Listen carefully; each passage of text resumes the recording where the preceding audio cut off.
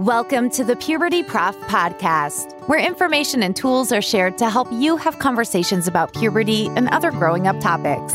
Here is your host, Lori Reichel, the Puberty Prof, a nationally recognized health educator, author of the award-winning book, Common Questions Children Ask About Puberty, and creator of the Talk Puberty app.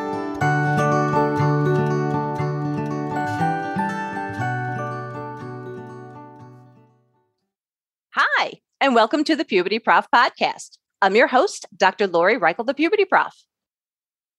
For the fall series of the Puberty Prof podcast, I'm focusing on the National Sexuality Education Standards. We had one episode already with Nora Gelperin, who did an overview of the standards and why they were created, how they were created, etc. Today's episode is going to focus on one topic strand of the National Sexuality Education Standards, and that topic strand is anatomy and physiology. To help me out, I have invited Tess Vanderhaeghe, who is actually from, not this country, but from Canada. And I'm really excited to have her here. A little background about Tess. Tess is the person behind Yes, Tess, Tess. And she offers inclusive, evidence-based, and sex-positive information in health education. So thank you so much for being here today, Tess. And do you mind saying hi to our listeners today? Hi, everyone. Thank you, Laurie, for having me today. Oh, it's a pleasure. It is such a pleasure. Would you mind telling everybody what your background is? Sure. So I live in Canada. I live in near Vancouver. And originally, I'm from Belgium. So I grew up in Belgium. I grew up in Europe. And I've always been amazed about how bad sex education was. Like I traveled and I talked to people, and it seems like everywhere around the world, like people didn't have really good sex education. So I've always been very fascinated by it. So I got a master in gender and sexuality. And then when I moved to Canada, I work with youth and youth programming, and I always found it really interesting. I love working with youth, and I wanted to keep doing more sex education specifically. So I got certified as a sexual health educator with an organization here that's called Option for Sexual Health that does a lot of that.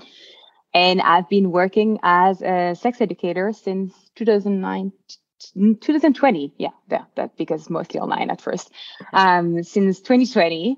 And yeah, that's been great. I work a lot in the Francophone schools because there's a few French schools around. I do it in English as well, but mostly in French. And I love it. Wow. Thank you again for being here. And I love hearing your background. And feel free to pass on any personal questions that I ask. I have that rule in the classroom.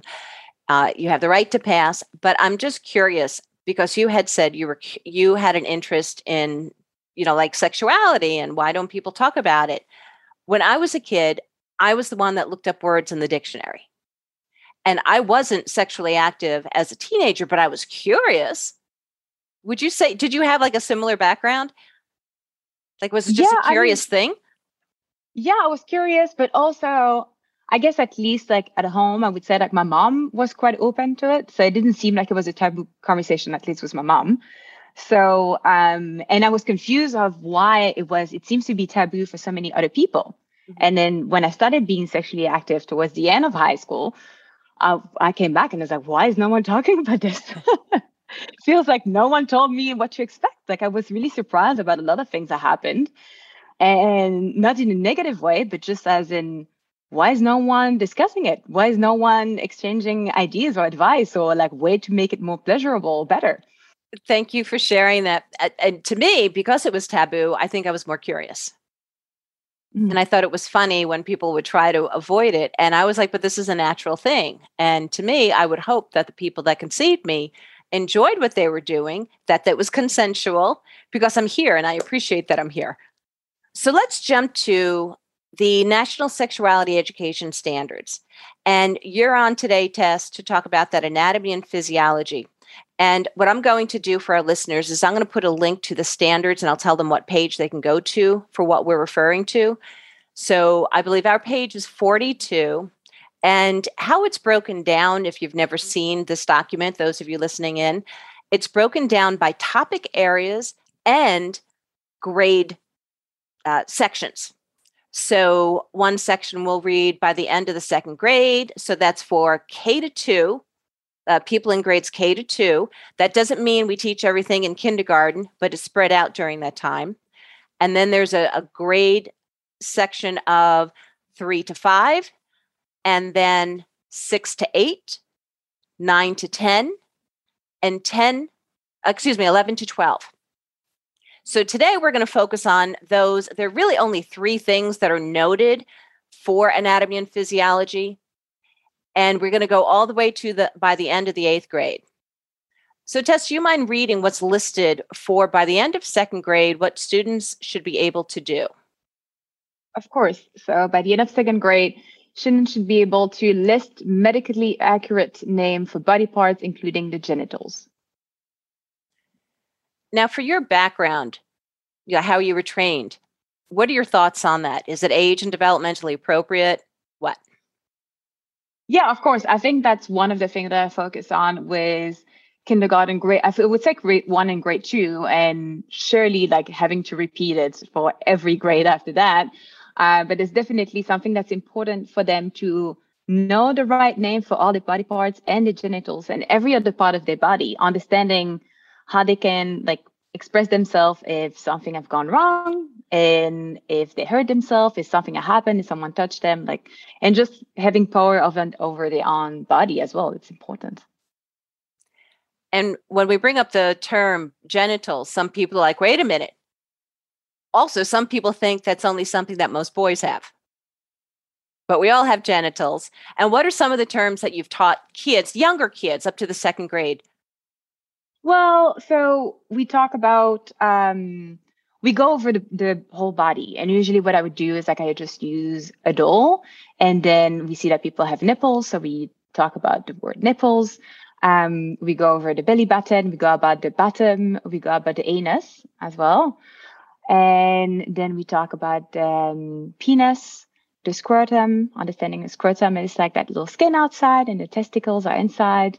And then we talk about the vulva and how often kids, if they know a scientific word, they tend to say vagina.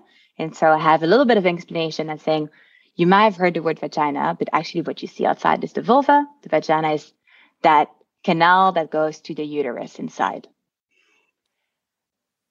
I tell my future teachers to feel comfortable saying these words, to practice if they haven't practiced, because I've heard some of them just laugh the first time they hear the word like vulva or vagina, and or not the first time, but in class when we say it the first time. I explain to them that we have so many slang terms for genitalia, which to me creates a barrier for people to talk honestly about those body parts. And to me, children, when we start using slang terms, it's telling them that we don't feel comfortable. And so we don't have all these slang terms for ears, but we have them for penis or for the vagina. What are your thoughts on that? Yeah, exactly. I think not having the right name and kids not understanding, not knowing what the right name is. I have conversation with parents about this as well. Teacher a bit less, but even parents think like, well, like, why can't I use that word? And for me, it's not that you can never use it. Like, I think like there is a little bit of room for using some of the cute names sometimes, as long as kids know and understand what the real word is. Because we might have like cute name also for like, I don't know, the tummy, and we understand the difference. And they know also like if they had to explain it with the right word, they know what it is. So I think like if you don't name something or we use a cute name, it makes it sound as well as we've used a real name. It's something that's for adults, right? And it's this weird thing that like you have something that's for pee-pee is for kids, and then the penis is an adult thing, but it's not. Like it's the exact same thing. That makes sense. That makes total sense. Do you have anything else to add on for that up to 2nd grade? I mean, I guess like during that time, yeah, like we just mostly focus on what's outside. And as you were saying, that's going to be a lot of laugh. Like if it's not from the teachers, it might be from the kids. So I think it's knowing a little bit how to deal with that, because depending on the classroom, some might just be all over the place and laughing a lot. So I get them to repeat it with me as well, and just to understand as well that the reproductive system is just like any other system in the body that they've learned about. Which leads us to, by the end of 5th grade, would you mind reading that one aloud? Sure. So they should be able to recall the human reproductive systems, including the external and internal body parts and the function, and that there are natural variation in human bodies. Love that. Why do you love that?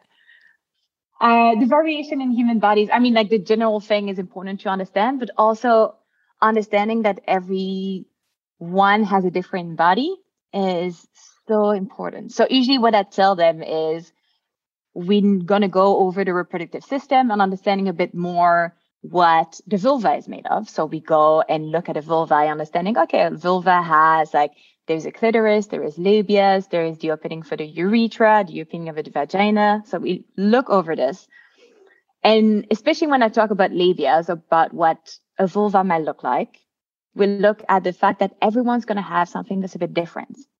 And that's going to look different for each person. And it might also be different skin color. And that skin can be even different from the skin color of the rest of the body. And that's okay. And we're going to do the same thing with the penis, understanding that's going to be a different size, a different shape for everyone. And also that just as I'm going to ask them to look around the classroom and to look at everyone's nose, and I'm going to ask them, okay, everyone has a nose, but is there 2 people in the classroom with exact same nose? No, exactly. Same thing for genitals. Everyone has one. It's just different for everyone. And to me, that adds on for the support of everybody has a different body for their body image, like to embrace the differences, not to be like, oh, how come I have this, like I have more hips than that person, but that's part of who you are. And to embrace that and to enjoy that. Exactly. But also I think just thinking that something is wrong with, like, sometimes thinking like maybe something is wrong with me, because you don't get exposed, and that's good, to a lot of other genitals to look at when you're that age. But you might have some ideas, or like you see a drawing, and we always see, for instance, especially with vulva, before penises as well, there is always this one drawing that's very neat, it's very small internal labias, and like it's always kind of the same thing. And so if you don't understand them, I have a lot of variation, and all of the variation are completely normal, that might create a lot of like feeling like your body's normal, something is wrong with you, because you don't understand that there can be this kind of variation. Now, do you have any resources that you recommend people, if there is a parent that wants to go over something with their child about the body parts? Do you have a resource that you recommend at all? Well, so usually I would recommend mostly some books. So I really like the books from Corey Silverberg about like what a baby made of, because I think it's like very clear and it's very nice to look at. I was looking at the book of The Science of Babies as well, just kind of like understanding how like things work. Who's the author of that again? I know her, but I'm just forgetting her name. Sorry, I should have said from Deborah Ruffman. Yes. Because she talks about this is science. When kids ask about the reproductive system, this is science. It's not about sexuality per se, it's science.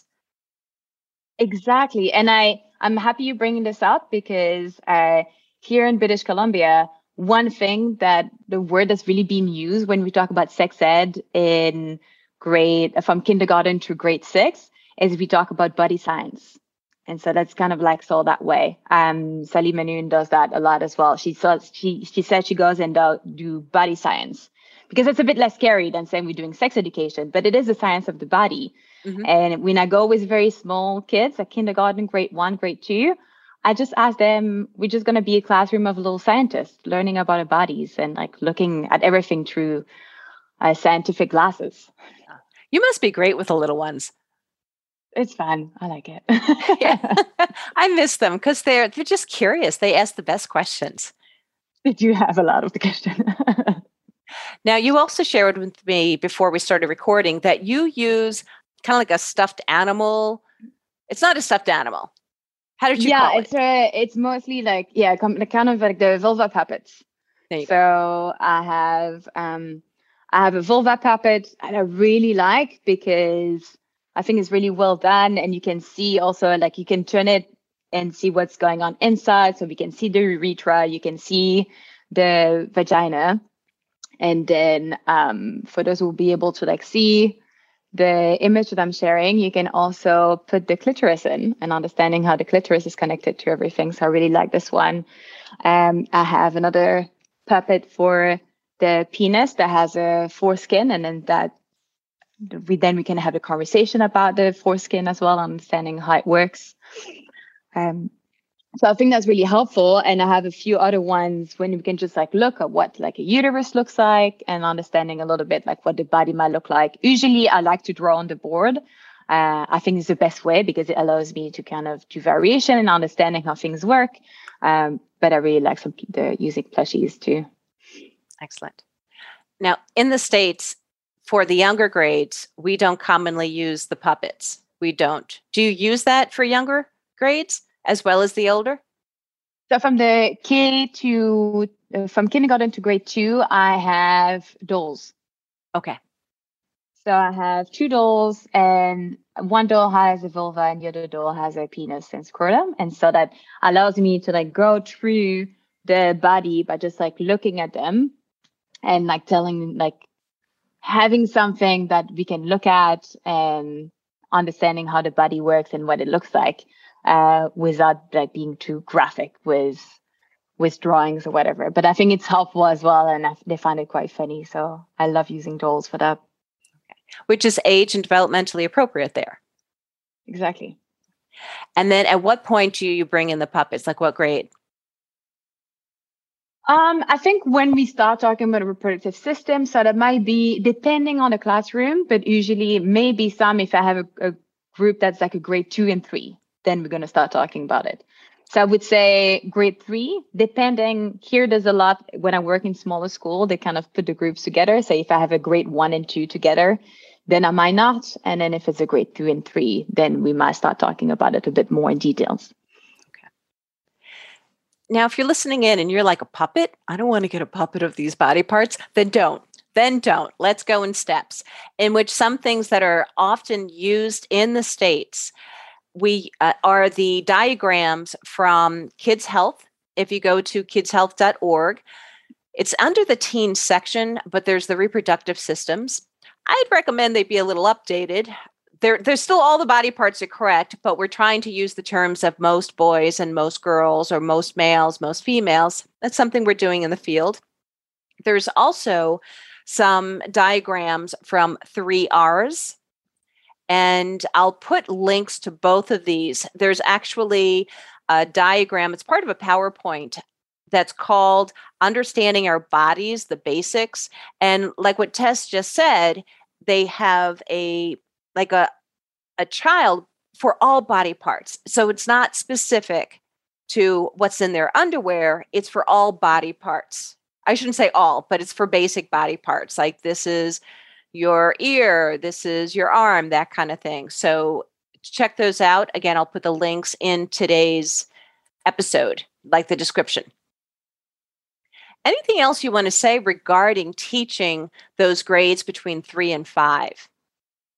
Well, because we're talking about the reproductive systems, we're going to be talking about also the main question is, how a baby made and like what happens and how that works. So that's something that I cover. I don't know if that in this specific one, when they talk about a reproductive system, if that includes talking about reproduction or at least like the basic of reproduction. So one other thing that I would bring up between, I think, grade 1 and grade 5 would be human reproduction. So how a baby made, because it's a common question that they have. And I think it's important to talk about it as well, because again, like you don't want them to have misinformation about this. So we're gonna understand, first of all, what do we need to make a baby? So we need an egg, we need an ovum, and we need a sperm cell, right? So like the 2 things that we need. And how do they come to meet together? So I'm going to go over one of the simple thing, which is like we have one person that brings us the sperm cell and one person that has an egg, and they're gonna get together and the sperm is gonna meet the ovum. Usually the next question is gonna be, how did they get together? So the one of the way could be through sex. So we have a little conversation about like understanding what sex is, because it is the number one question I get from grade 4 and grade 5. What is sex? So they obviously have heard the word and they want to understand what it is. And I go simply over the fact that like some people will have a moment in which the penis is going to go inside the vagina and it's going to, the sperm cell are going to come out of the penis and they're going to go up to the ovum, to the egg. And one egg and one sperm cell are going to decide to get together. And once they merge together, then we have the first cell of the babe of a human. And that's going to go implant inside the uterus. And then we go over what that looks like.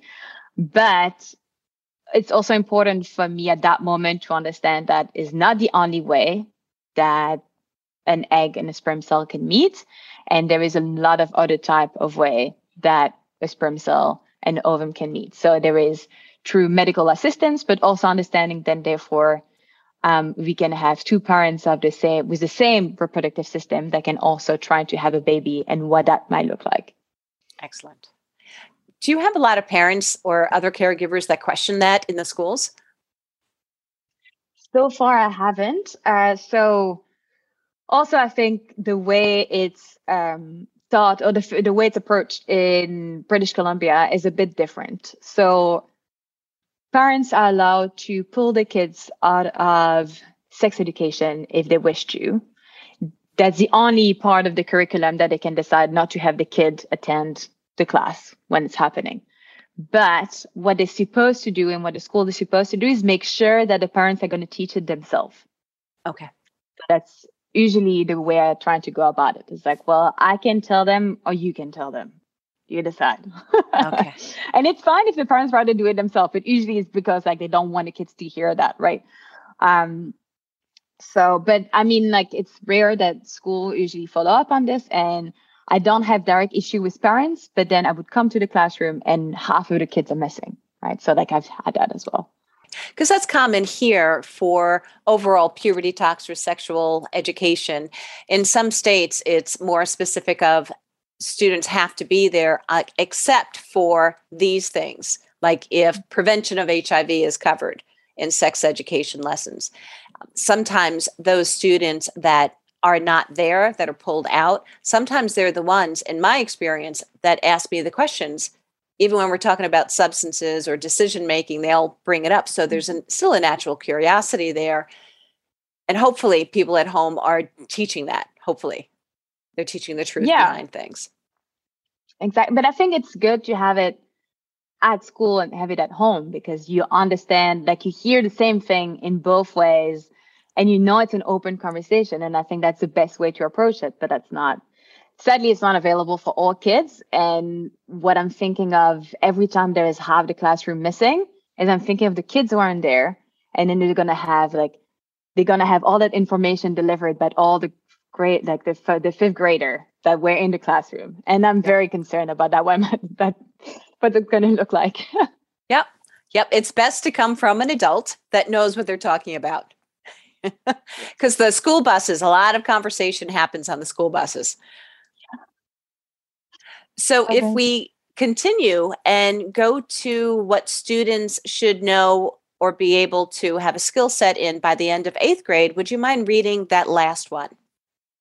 Yes. So by 8th grade, they should know how to describe human reproductive system, including the external, internal body part and the function, and that there are natural occurrent variation in human bodies. Example, intersex, vulva, circumcised, and intact penises. Any thoughts on those? Any thoughts on that statement? Yeah, I mean, it seems to be very similar. I'm trying to even see what the difference is. I guess they just give you an example. I'm happy that they're mentioning specifically intersex, because I think that is one thing that that is not covered often, and you really have to bring the topic for kids to understand the differences. And I'm just curious, but I might just be let's say like a language difference, but like circumcised and intact penises. I thought it was just circumcised and circumcised. The difference between intact and. Yeah, that's some of the terminology has changed. And part of it is, well, I'm not even sure why. I'll just be flat honest. I'm not sure. So, but I know it's written in the standard. Yeah. I would just like, I'm just putting myself in a situation of a kid that is like, oh, well, then if that's the opposite, that means that it's not intact. Well, I guess. Yeah. Yeah. That's another debate, but no, I hear what you're saying though. I'm not going to deny that this is the first time I like that word is being brought to my attention, because you're right. It's like, so if I'm circumcised, does that mean it's not intact? No, it is. But it's just that there's a little piece of skin that's been removed. Yeah. So I guess so usually the way I would bring it up is we'll look at what, like, as I said, like we'll look at penises and understanding that foreskin is a part of the penis, and some kids will have it and some kids won't. And usually that happens close to birth and like when they're really young. And that's a decision usually of the parents, either like for religion or culture, or like it depends, right? And then I would call this, like, when it's removed, that's called circumcision. That's the way I would usually, I would talk about it. And intersex is a very good one to be talking about.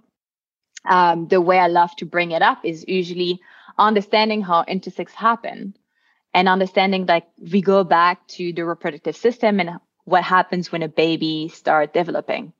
And for kids to understand that, well, every embryo up to week 6 or 7 is all by default like a female embryo. And then it's going to get the information to remain female to go to male, a reproductive system. And sometimes that kind of like stay somewhere in the middle, or like closer to something that's going to look to a penis, or something closer that's going to look to a vulva. And so we go over what intersex might look like and what it means, because it's not only about body parts, external body part. I can also just have external body part that looks just like a penis and someone has a uterus, or the other way around. So that is a lot of different things, but I think it's a really interesting conversation to have with kids to really understand that, like, again, like body parts can look a lot of different things. Do you get kids that ask why? Why does this happen? Well, yeah, I mean, they don't really ask so much why it happened, because I explained that it happens while the development of the fetus, right? And we know there's a lot of things that can happen. It can happen to genitals, but it can happen to any other body parts. That bodies that like born naturally, with different fingers or different hand, or like something different happened in embryo that made that the body is a bit different from any other one. Do you have anything else you want to say regarding this? Because I know when I look at all three of these statements, when I have been in the classroom setting, this would be appropriate to go over, the first one up to second grade about what body parts are, overall general body parts. And then we go a little bit further in fifth grade up to the fifth grade about the reproductive systems, because they're beginning to go through those changes of puberty, which matures those systems. And then by eighth grade, that they're understanding more and able to describe things. So as they age, when they go to the doctor, they can talk about body parts better. Or if they're going to engage in behaviors, they understand a little bit more about their bodies. Yeah, I mean, I guess like one thing we didn't really mention that's going to come, it's part of it as well, but it's going to be, when we talk about the reproductive system, it's going to be the menstrual cycle, understanding how puberty is going to have an effect on all of this and how the body is going to change, because up to grade 4, grade 5, we're going to talk about all of this. But usually after that, we're going to repeat all of these information, but also understanding how the body's going to change. Because what the genitals are going to look like, if we think of kids with penises and scrotum, we know that's something that's going to start changing visibly during puberty. And then I think the number one question I have from grade 7 and 8 is, what is the average size of a penis for a 12 or 13-year-old? because they're really curious, and they're also like very, I think there's a lot of anxiety around it, because we know they might be exposed to like some kind of like adult media or like sexual media, or like things that have been told by friends, or numbers that they're hearing. And I think they're really anxious about that. Yep. And you're right that when we cover these systems, usually it's connected at least for like 4th and 5th grade, and then even for 6th, 7th, to review or to go over what puberty is and all those changes, which one change during puberty is that maturation of these body parts. Exactly. Yeah. Yeah. Which that will be another episode of the Puberty Prof podcast. That's going to be the topic of puberty and adolescent sexual development. So this is perfect. It's a great lead way. Now, since we went over all of the statements that were on the document that I sent you for grades K through 8, is there any advice that you have for parents and other caregivers listening in, that if they're talking with their children or going to talk with their children, any advice for them? That's going to take back from what we'll go back to what I've said a little bit, but I think the main advice I would say when we're talking about this, first of all, obviously using the right scientific word to be talking about them, but then mostly reassuring kids that the body part is normal. So many questions that I get from kids is usually about like, is this normal? Is it supposed to look like this? What is this? What is happening? And usually my response is not even going to the details and like, tell me what it looks like, and I tell you if it's normal. I'm pretty sure 99% of the time that like everything is fine. Your body's just normal. It's changing, and like whatever is happening is okay. Like your body is okay, and it's going to work like any other ones. Like it's not because you think it's not looking the way it's supposed to look like that's not going to work. So I think reassuring them about like their body parts and just knowing that's normal and it's beautiful, and like, accepting your body the way it is. I would say that adults also need that reminder.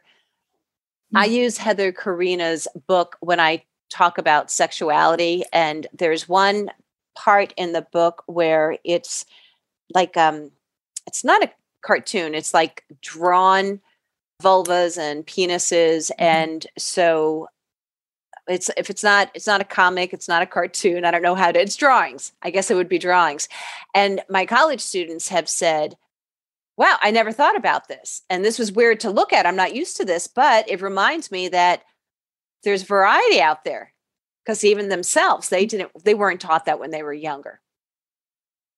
Yeah, of course. And I guess like not only we not taught about this, but then you're exposed to a lot of media that only showing you like one very specific type of what a vulva or a penis can look like, right? So we have no idea like what the diversity of genitals is. So there's a lot of good resources out there. One of them is the labia library is one of them, but I think there is a lot. There's also like the vulva dictionary, I think, and that goes over like what different type of labias and vulvas and penises can look like. There is more and more like artwork that's been done around this that is showing a lot of different type of genitals in a non-sexual way, just more of like, look at the diversity of the type of genitals that people can have. And I guess if we're comfortable with that, or like to give that link to all the kids for them to like understand and satisfy the curiosity, I think that's the best way, because the alternative then, and I'm sure you're going to cover that as well, but it would be through media and pornography. And obviously we don't want them to get information from that. Yeah. We want them to have more honesty. And I appreciate that you had said it's presented in a non-sexual manner, because we're sexual beings. However, we can still learn about things, and that doesn't mean we're going to go run and have sex. There's no research to say that when we have lessons that go over the body systems, or when we're shown non-sexual images, it doesn't mean that we go and do something. Exactly. Yeah, it's just information. The other one, that was the one I was thinking about. If we're less comfortable with picture, there is for vulvas, it's called the Vulva Gallery. And that is all, it's an illustrated book about vulvas. Okay. So that can be a good way to kind of like see the variation without looking at pictures if it's something we don't feel comfortable with, which is totally okay. Very good.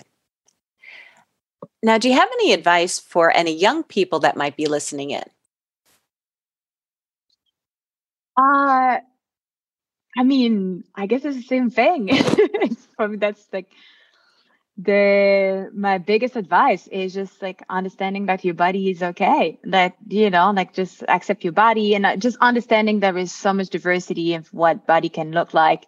To keep being curious. I think when they're young, they're very curious. They have a lot of questions. And my main advice for them is to keep being curious, keep asking questions. And as long as they don't ask the question to Google, like make sure to find a trusted adult who you can ask a question. My second advice when I talk about Google is if you put your question in Google, you might come up with results that might give you an answer that might not always make you feel really good about your body and what your body does. So it's better to just seek information with adults or have resources that you can use, books or there's a lot of good websites that you can use to get information about your body and how it works. And wonderful. Now, if people want to get in touch with you, Tess, can they get in touch with you? And if yes, where can they go? Of course. Well, if you have any direct question, feel free to send me an email. You can send it to tess@yestess.ca. Otherwise, I have my Instagram, which is also yestess.she. Or the most popular one is my TikTok, in which there is a lot of content on there. And it's also Yestess. So if you search for Yestess in TikTok, you should find some of my videos. Wonderful. And I'll see if I can put that information too in the description for you, because I know I've seen some of your TikToks and I think they're wonderful. I thank you so much for being here today, Tess. It's really so great to be connected with you. I love when I'm connected with other professionals who want to do what's best for young people to be happy and healthy. So thank you for being on this episode. I'm not sure of the proper English there, but thank you for what you're doing too in British Columbia. Thank you, Laurie. And I appreciate you being here today. And for our listeners, feel free to connect with Tess. Again, her TikTok, I have seen some of them, and it's a learning opportunity to watch some of them. I also sent an email to Tess through her email account, and I'll make sure there's a link in the description. Also, feel free to connect with me, the Puberty Prof, at pubertyprof@gmail.com or pubertyprof.com, my website, because I want to do the best to support you all in helping young people understand that what they're going through as they're going through these preteen and teen years. I want to help them understand this is a natural process and to feel as happy and healthy as possible. So thanks again for listening in, and I hope you have a happy and healthy day. Thank you for listening to the Puberty Prof podcast, where information and tools are shared to help you have conversations about puberty and other growing up topics. Did you enjoy this episode? Please like, share, and subscribe wherever you listen to podcasts. You can also follow the Puberty Prof on Twitter or Instagram. The Puberty Prof, Lori Reichel, wants to hear from you. Go to pubertyprof.com or click on the link in this episode's description. There you can find more information, as well as ask questions to be answered by the Puberty Prof in a future episode. That's pubertyprof.com. Also, remember to check out the Talk Puberty app and the book, Common Questions Children Ask About Puberty. Until next time, this is the Puberty Prof podcast, where information and tools are shared to help you have conversations about puberty and other growing up topics.